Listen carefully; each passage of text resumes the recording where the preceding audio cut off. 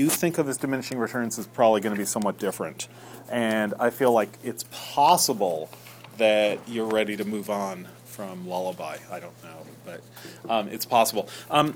So what I thought we'd do is go over it one more time and just go over it in about 5 or 10 minutes with the background that really is background for thinking about it that we have now. Then I want to say a little bit more about lullabies in general, why I think they're interesting, and then let's move to the two Blake poems. Do you happen to have another copy? I do. I have one more copy. I think I do. I could be wrong. I think I'm wrong. Oh wait, no. Lullaby. Yes, no. Yes!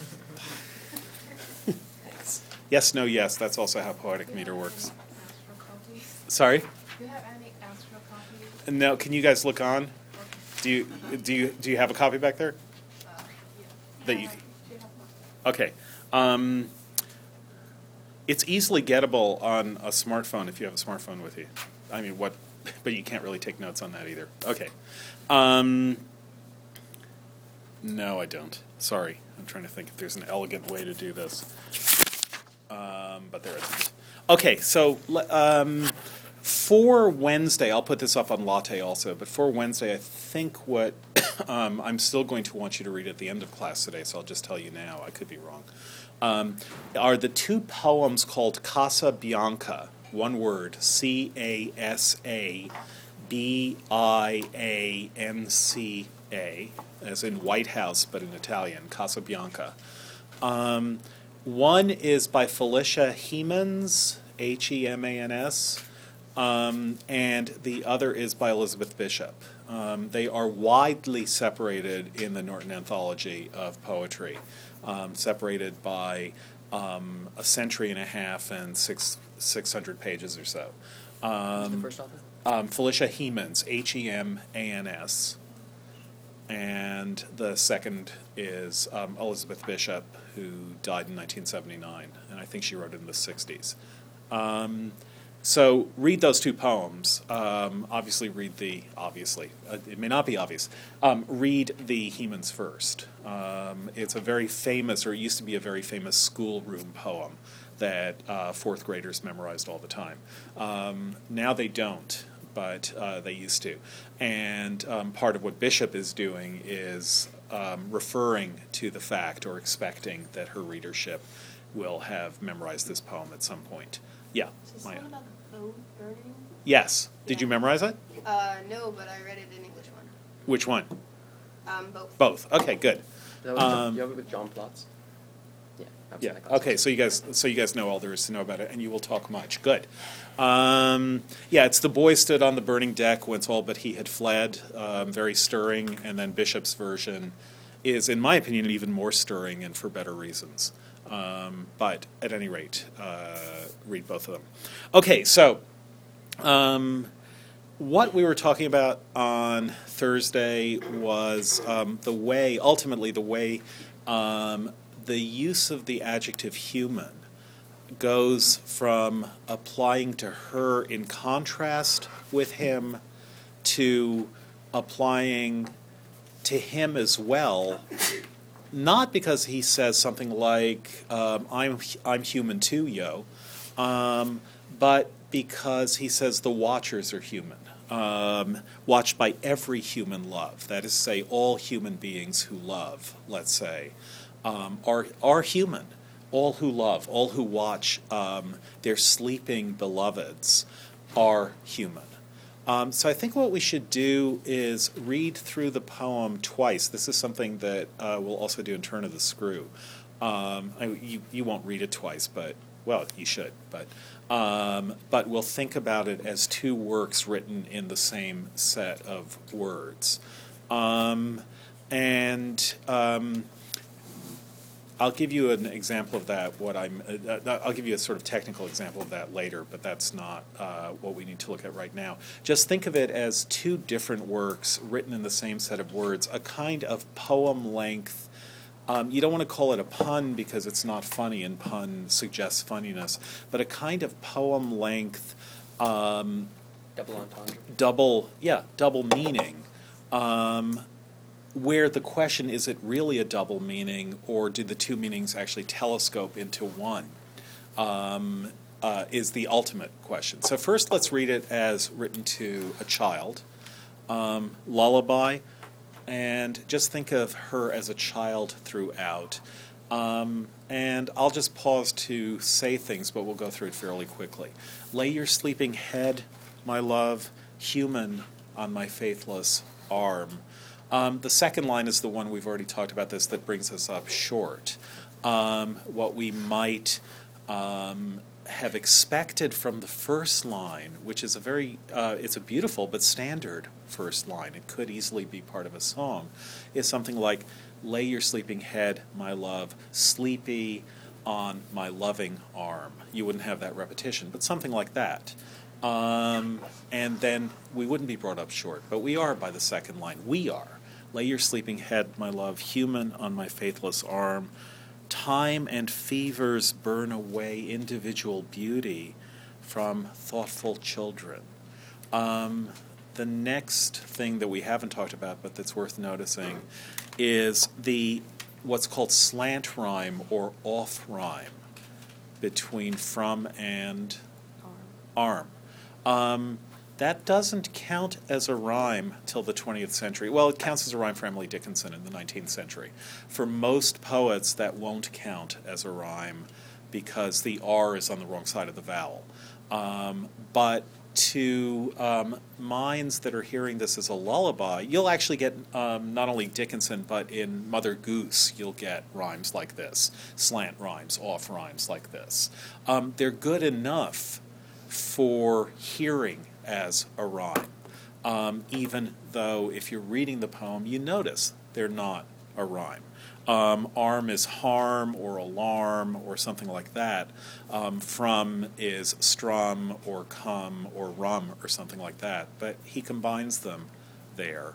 That's something Auden is extremely good at, which is giving his poems a kind of diction that you don't expect to find in poetry. Individual beauty is not a line you expect to find in a lullaby. Ending a line with the word from is fairly unusual, especially in lulling, short-lined poetry. You rarely end lines with prepositions. These are things, I'm just making explicit things that you know but don't know you know. I mean, some of you may know you know this, but these are things that are effects that pretty much everyone feels, and part of the point of this class is to bring the effects that you feel into a sufficient perspective that you can talk about them. It's like when you learn music theory, and everyone can hear the difference between a major scale and a minor scale, right? Does everyone know those two terms? Does everyone know those two terms? Raise your hands if you do. Okay, so not every human love, but most of them. But when you so everyone can hear that difference. It's something that as soon as you twig to European musical style, European musical notes, you hear the difference. But to be told what the difference is, where the difference is, what the half step that makes a difference is the difference. That's just making something visible to you or clear to you that you already had a sense of before. So that's really a lot of what we're doing in the analysis of poetry. So here we have this off rhyme and a preposition. Time and fevers burn away. That's all still really lullaby meter. Time and fevers burn away individual beauty from thoughtful children. And then thoughtful is an unexpected word to have. So he's talking to a child and says, this is what will happen to you. Lay your sleeping head, my love, human on my faithless arm. Time and fevers burn away individual beauty from thoughtful children, and the grave proves the child ephemeral. So who is the thoughtful child here? Is he saying this will happen to you? Or is he saying this has happened to me? Is time and fevers burn away individual beauty from thoughtful children, and the grave proves the child ephemeral?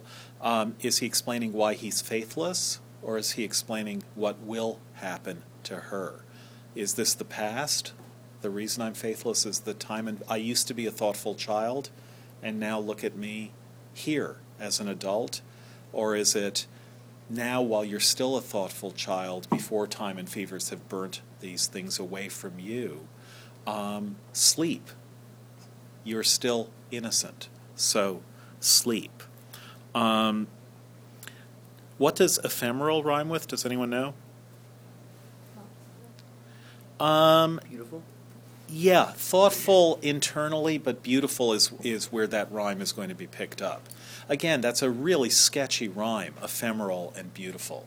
You don't think so? I think it's better than from and arm? Arm and from. It is, but rhyming on a last and not very stressed syllable like that. Two long words which are rhyming on what is not the stressed syllable in either word. That is, beautiful is the stress, but the beaut is what's really stressed in the word beautiful. It's da, da, da. Ephemeral. So it's got the same sort of last three-syllable meter. Does everyone hear that? It takes a little bit of training of your ear to hear that. But if you were to rank the syllables in beautiful and ephemeral by stress, you would say beaut is the most stressed, full is the second most, it is the third most, right? Beautiful. Does everyone agree with that? It's like 3, 1, 2. And ephemeral, the E in ephemeral would be the least stressed. It would be something like 1 fem al.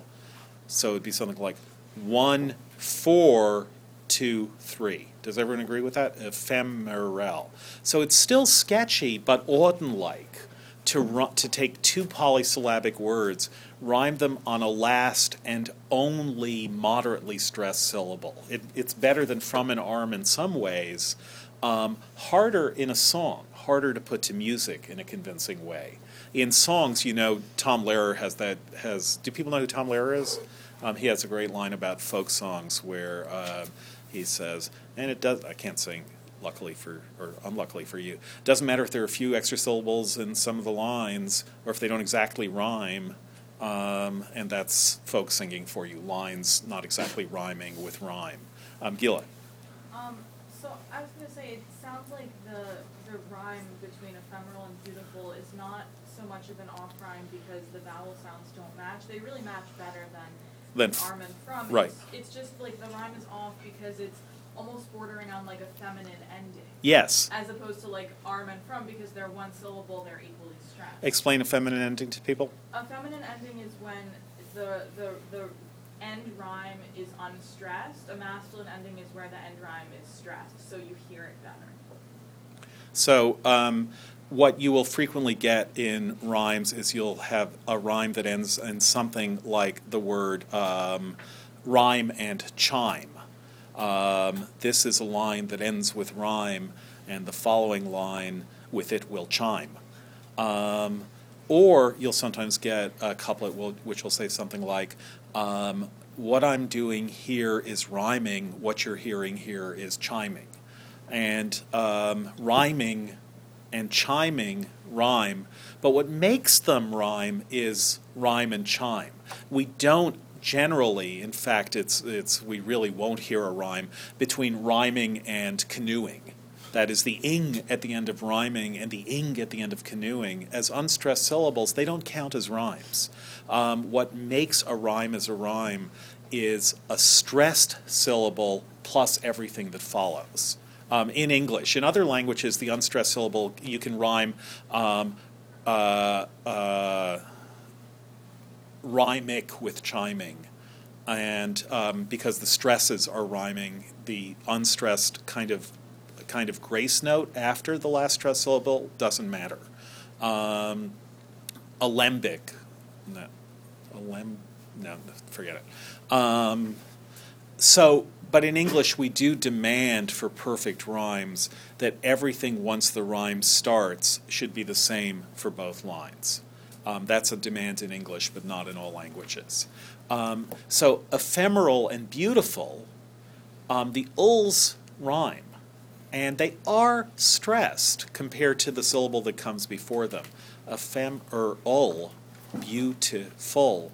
But nevertheless, the most stressed syllables in those words are fem and beaut, and they kind of swamp the stresses on the last syllables. And so it feels a little bit precarious and fragile, that rhyme. Why is that good? Why is that a feature and not a bug, as we computer scientists say? Gila? Because it's a way for the form to sort of echo the content and further the message of the poem, because he's talking about how, you know, life is ephemeral and nothing lasts and everything is really precarious, and you know, the rhyme is also precarious, so it's sort of functioning as a mirror of the actual content of the poem. Exactly. So beauty is ephemeral. That's part of what you're getting here, is that it's fragile, that it's there, but it doesn't. But it's unstable. What is love rhyming with, by the way?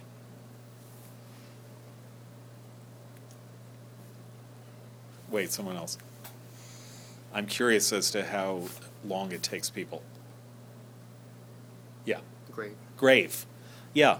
Did anyone notice that love didn't seem to rhyme with anything, and then you had to work to figure out it rhymed with grave?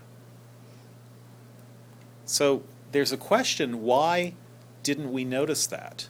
And then when we do notice it, does it feel like a rhyme?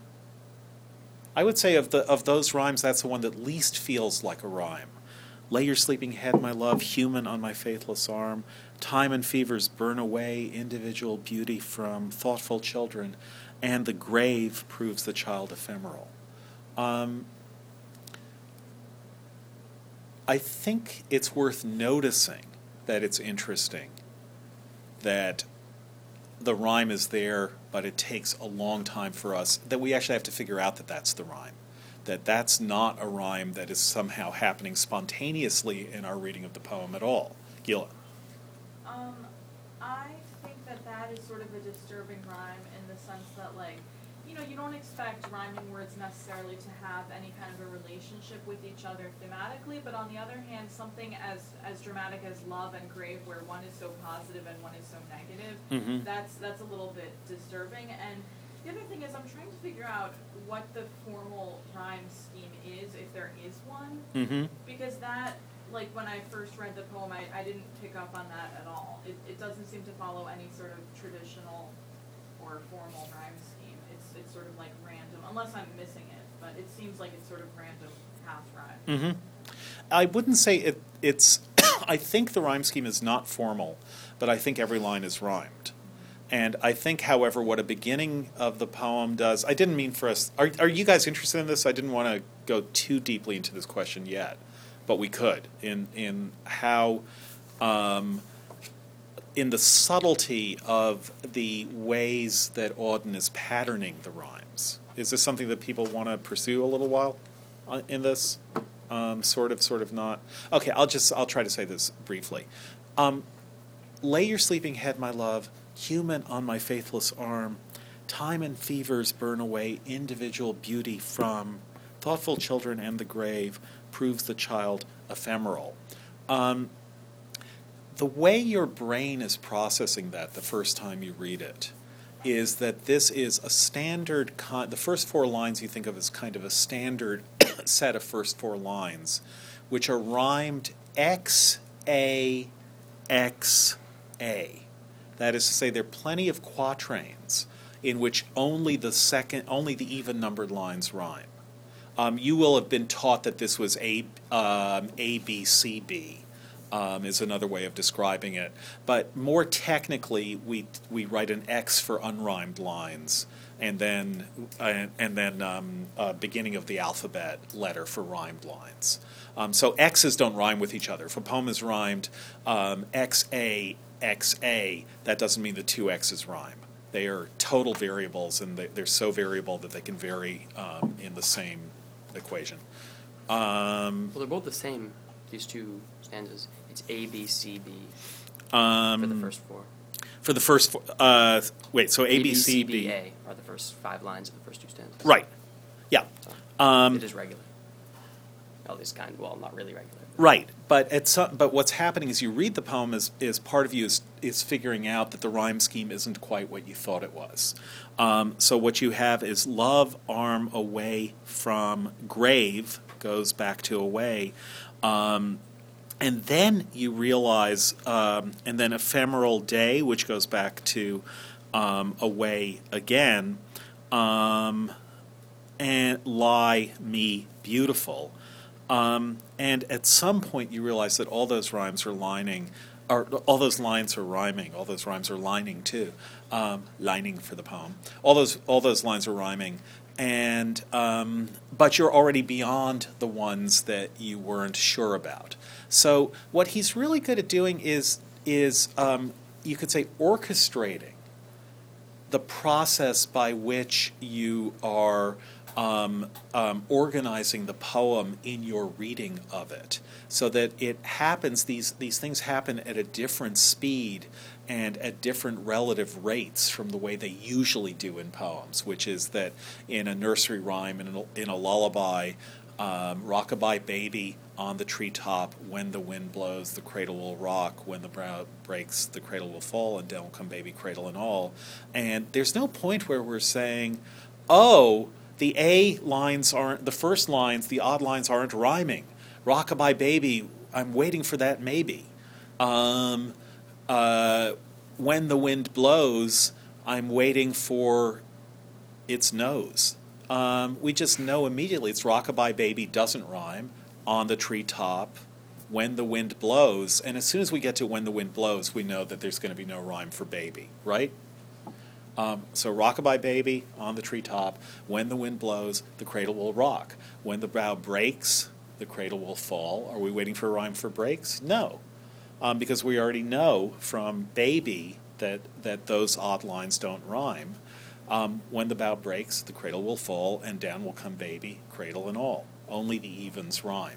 We're not saying to ourselves, even numbers. What we're doing is we're going through simply a very simple process of alternation. That's how we read a lot of very simple poetry. We alternate.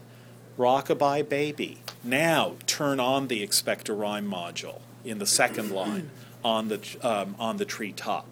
Expect a rhyme. Now turn it off. When the wind blows, no rhyme. The cradle will rock. Rhyme. When the bough breaks, no. The cradle will fall. Yes. And down will come baby. No. Cradle and all. Yes. Just turning it on and off like that is the most natural thing in the world. Marielle, you want to say something? I was just wondering why he even bothered rhyming them in the first place. You're gonna wait. Like for me, when I was reading this, by the time grave had come along, I'd forgotten about love, so it didn't even strike me that it was rhyming with anything. Yeah. So I wonder why he would even bother spacing the rhymes out so sparsely and also so like slant rhymes. I think that's a really good question, and I think that the first answer is to say that it happens subliminally. That is, that what's happening is the part of your brain that processes poetry on a non-conscious level. It's the same part of your brain that processes music on a non-conscious level. That is, it provides expectations to the more conscious part of your brain without the conscious part of your brain knowing how it got those expectations. Subliminal poetry and music both work. A lot of what they do subliminally. A way to put this is actually well demonstrated in music, and I think that it's something that people are working on demonstrating, and I'm pushing them to work on demonstrating in poetry. But in music, it's well demonstrated that some of what happens when you listen to music is happening mentally in a part of your brain that has no short-term memory at all. That is to say, you're hearing a set of notes, or that is only short-term memory. You hear a set of notes, and then that part of your brain clears itself of the set of notes that you've heard, just shortly after you've heard, let's say, a musical phrase. You hear the musical phrase, then you're cleared of that musical phrase. A higher processing part of your brain has a vaguer but more permanent sense of that musical phrase. Then when the phrase repeats in a recapitulation or something like that, for some of your brain it's not new. The higher part of your brain has a vaguer but a more permanent fix on that phrase. But for another lower part of your brain, it is new because it's short-term memory again, and that short-term memory has been totally emptied. And so what happens is the relationship between short-term memory and longer-term memory changes in the course of a musical piece. Something starts coming into your long-term memory, and then when your short-term memory presents it to your long-term memory again, the effect of that second presentation is different. So there's still novelty. You could say, look, if music is about recapitulating a theme, why recapitulate it? We've already heard the theme. We could say, oh yeah, and then that theme would come again. But part of your brain, it's always going to be fresh for, even as another part of your brain it's not fresh for. And so there's a sort of subtly changing relationship between the part of your brain that hears something afresh and the part of your brain that already knows it and is going deeper into it. And that subtly changing relationship, I think that's true of any art that you concentrate on. If you look at a painting, the first time you see it, you get the whole gestalt. Then you look closely at details with the gestalt in your mind. With the whole painting in your mind, you look at details. And as you look from detail to detail, you're building up a larger sense of the whole painting in your mind. But that larger sense is kind of in a feedback loop with the details that you're looking at that start looking different as you look more closely at them. So that kind of looping way of processing we do in listening to music, for sure, in looking at paintings, I'm sure, and in reading poems, I'm more than sure. So the point is that part of your brain has heard the VE sounds in love and grave, but the part of your brain that's keeping track of rhyme more explicitly doesn't hear that as a rhyme.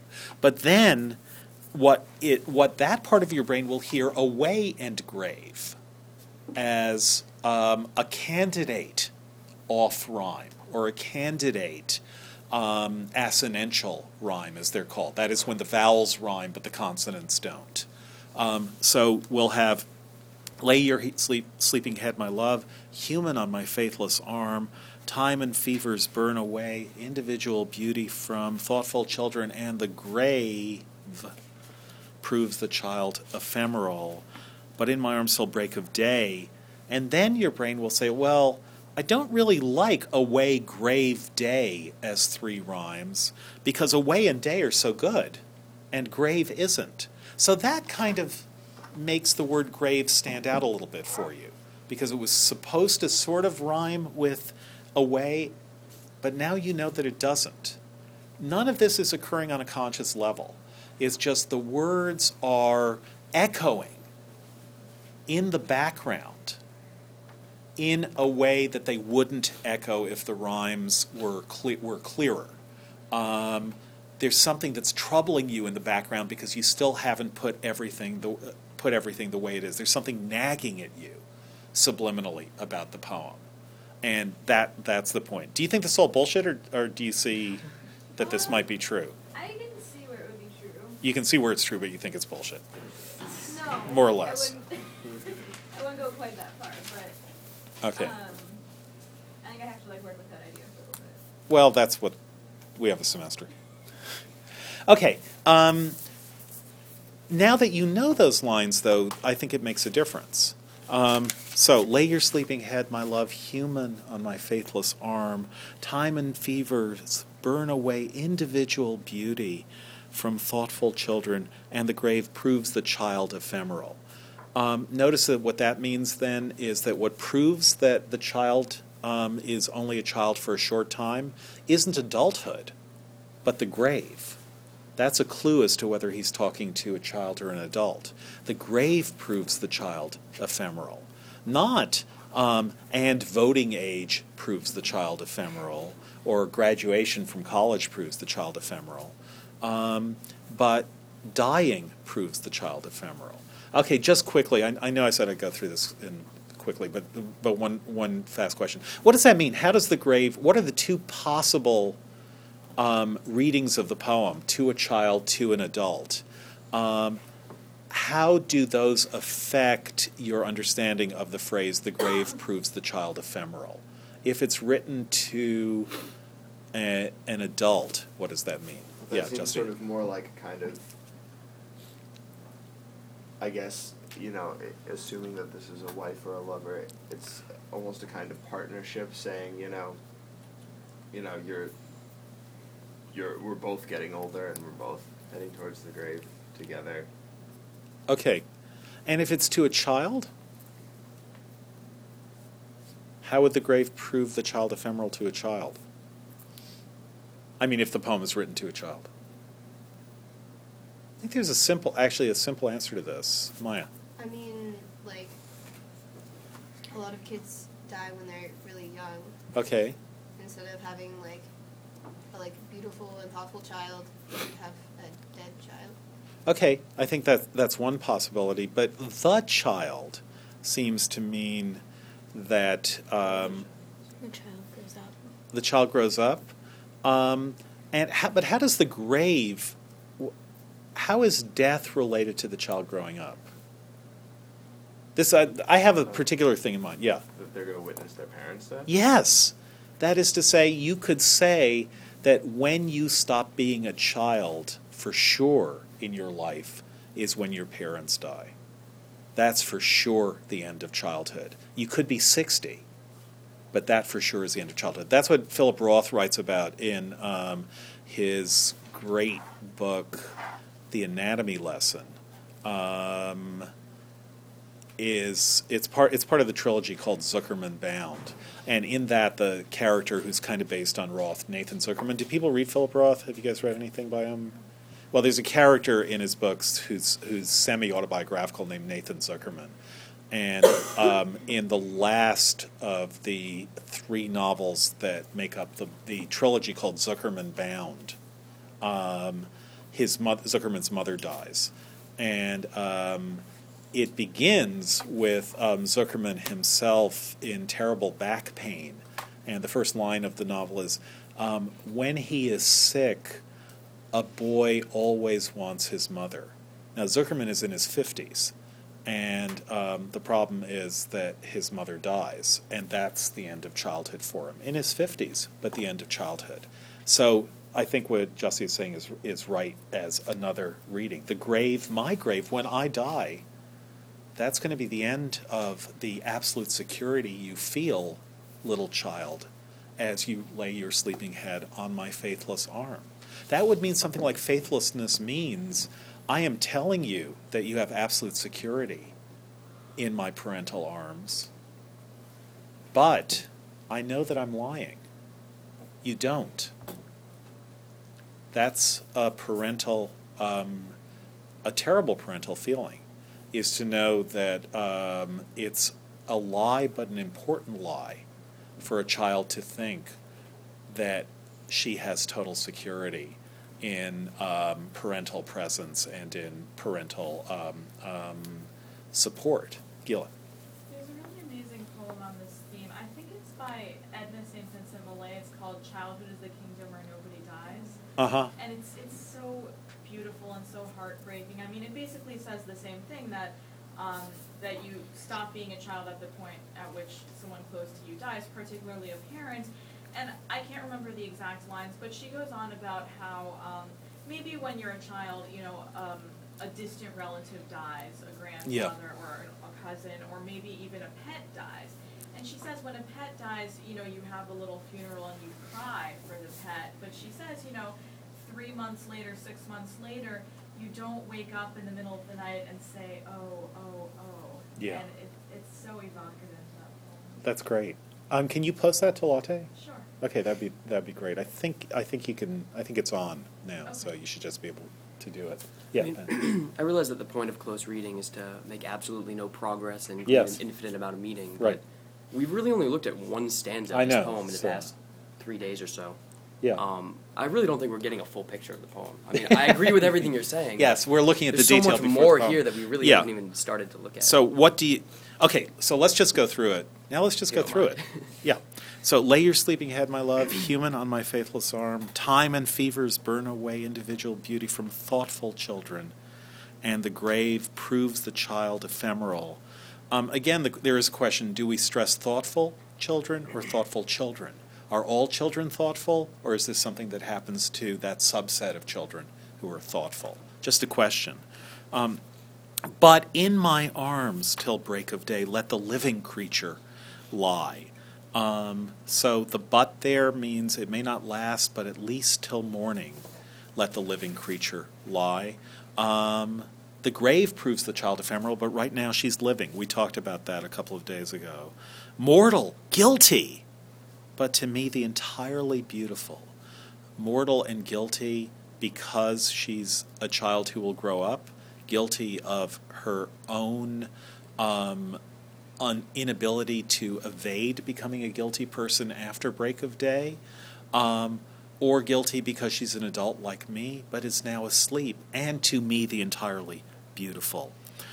Soul and body, now this is actually a little bit tough, but I'll explain the grammar here. Soul and body have no bounds to lovers, as they lie upon her tolerant enchanted slope in their ordinary swoon.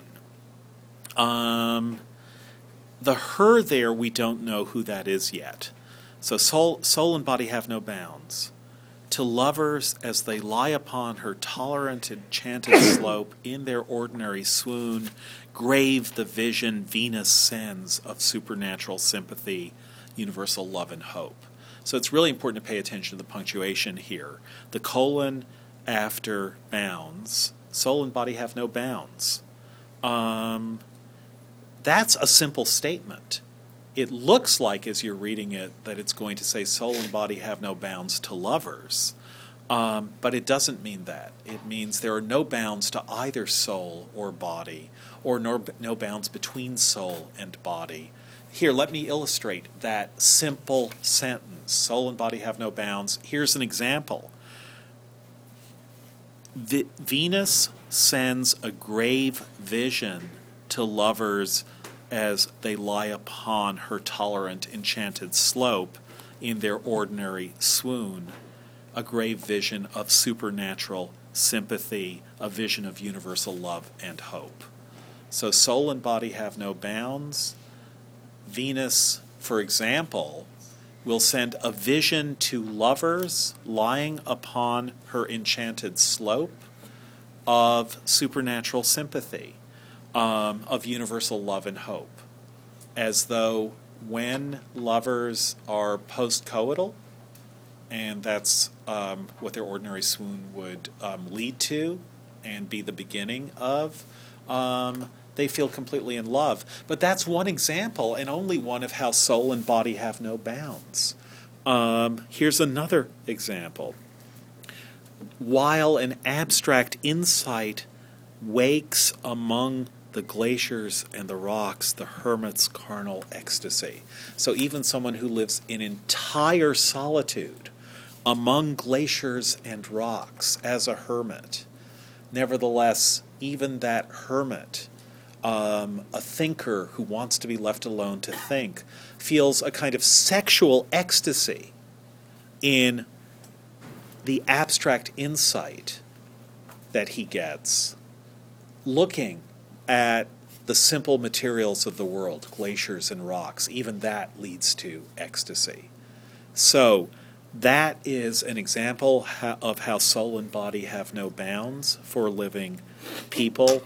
And yet, something does happen at the stroke of midnight. Certainty, fidelity on the stroke of midnight pass like vibrations of a bell, and fashionable madmen raise their pedantic, boring cry. So I want you to sleep here till break of day, but also at midnight, all these good things start disappearing. What's the fairy tale allusion here? Cinderella. Yeah, at midnight the coach turns into a pumpkin. magic ends at midnight. And then what happens? Fashionable madmen raise their pedantic, boring cry. That would be some version of adult life, politics, social life, getting ahead in society, social status, deciding that national status really matters and that you have to invade France and Belgium to overcome the humiliation your country has experienced 20 years earlier. This is only 1937, but it's what people are starting to worry about, is what Germany is doing. Maybe Auden's most famous line is from his poem, September 1st, 1939, which is about the German beginning of the Second World War, where he talks about this being the end of a low, dishonest decade. And the low, dishonest decade has led to the Allies' inability to stop Germany from looking like it's going to bring the end of the world down on the world. So Auden is always thinking of what's happening politically, but living politically and seeing how terrible political ambition and political life is, that's adulthood for you. That's when you get involved with adulthood. So at midnight, you grow up, let's say. And what do you hear? You hear fashionable madmen raising their pedantic, boring cry. And then he agrees every farthing of the cost. Everyone know what a farthing is? What is it, Maya? It's like a small English coin? It's a small English coin. It's a quarter of a penny. Farth as in a fourth. So it's half of a halfpence. England doesn't use that coinage anymore, but they still did in the 30s. So a farthing is the tiniest bit of money that's in circulation. Every farthing of the cost, all the dreaded cards foretell shall be paid. Everything that you have to pay as a living being, everything that's in the cards, in the tarot cards, in the cards simply in the sense of that's not in the cards for you, this is. Everything will have to be paid. But even so, but from this night, not a whisper, not a thought, not a kiss nor look be lost. So all of that's true, but given that it's all true, everything has to be paid. All of this will cost. Being alive costs you your death. But at least since we're paying for it, there's a kind of prayer and demand here, or a prayer and assurance. This night it will all be perfect, even if we'll pay at break of day. What will happen in the future? Beauty, midnight, vision, dies. Why the singular verb, by the way? Beauty, midnight, vision. Why not die? Maya? I mean, each of them are happening separately. Each of them are happening separately. So beauty dies, midnight dies, vision dies. Okay. Or beauty, midnight describing vision, and like the thing you get. Okay, so beauty, that is to say midnight vision. But there is a comma after midnight. Yeah. Or they're all those three are, like talking about one other thing that's not there. Yeah. Or all those three are simply the same thing. That is beauty, I mean vision, I mean midnight, dies. Three names for the same thing. Beauty, midnight, vision, friends, Romans, countrymen. Three, these are called co-referring terms. They refer to the same thing. Beauty, midnight, vision, dies. Let the winds of dawn that blow softly round your dreaming head such a day of welcome show, eye and knocking heart may bless, find our mortal world enough. So even though it's all going to die, at least let your life be a decent life so that you will find our mortal world enough. How would you find our mortal world enough? Noons of dryness find you fed by the involuntary powers. Nights of insult let you pass, watched by every human love. So even though, starting tomorrow morning, the external world is going to be pretty cruddy, nevertheless, even though the noons will be dry, the world will be mortal, and subsequent nights will be nights of insult, nevertheless, my prayer for you is that what you're getting now in your childhood, in the fact that I'm praying for you, will sustain you through the difficulties to come, will give you involuntary powers, that is, powers that you don't have to summon up, that will be there for you, will give you those involuntary powers so that you can get through them, because love is doing that for you. What is love rhyming with at the end, by the way? Enough, yeah. So we go from love to grave to love to enough. There's a great line by James Merrill. We'll end with this, and we will definitely talk about the two Nurses songs on Wednesday, but also read the two Casabianca poems and the poem that Gila will put up. But there's a great line in Merrill that he wrote when he was dying, in which he describes life as a fortune lent on such fair terms. So you have to pay back every farthing of the fortune that was lent to you when you became a living being. But the terms are fair. They're not generous, but they're not stingy either. It's a fortune lent on such fair terms, which is, and fair is such an amazingly ambiguous word there. Knife-edge word. You have to pay it all back, but you don't have to pay back more than you were lent, and you were lent a fortune, but you do have to pay the entire fortune back. I think that's what Auden is saying also. Okay, we'll go straight to Blake on Wednesday, believe it or not. Don't even bring this poem in, because if you do, we might be tempted. I might be tempted.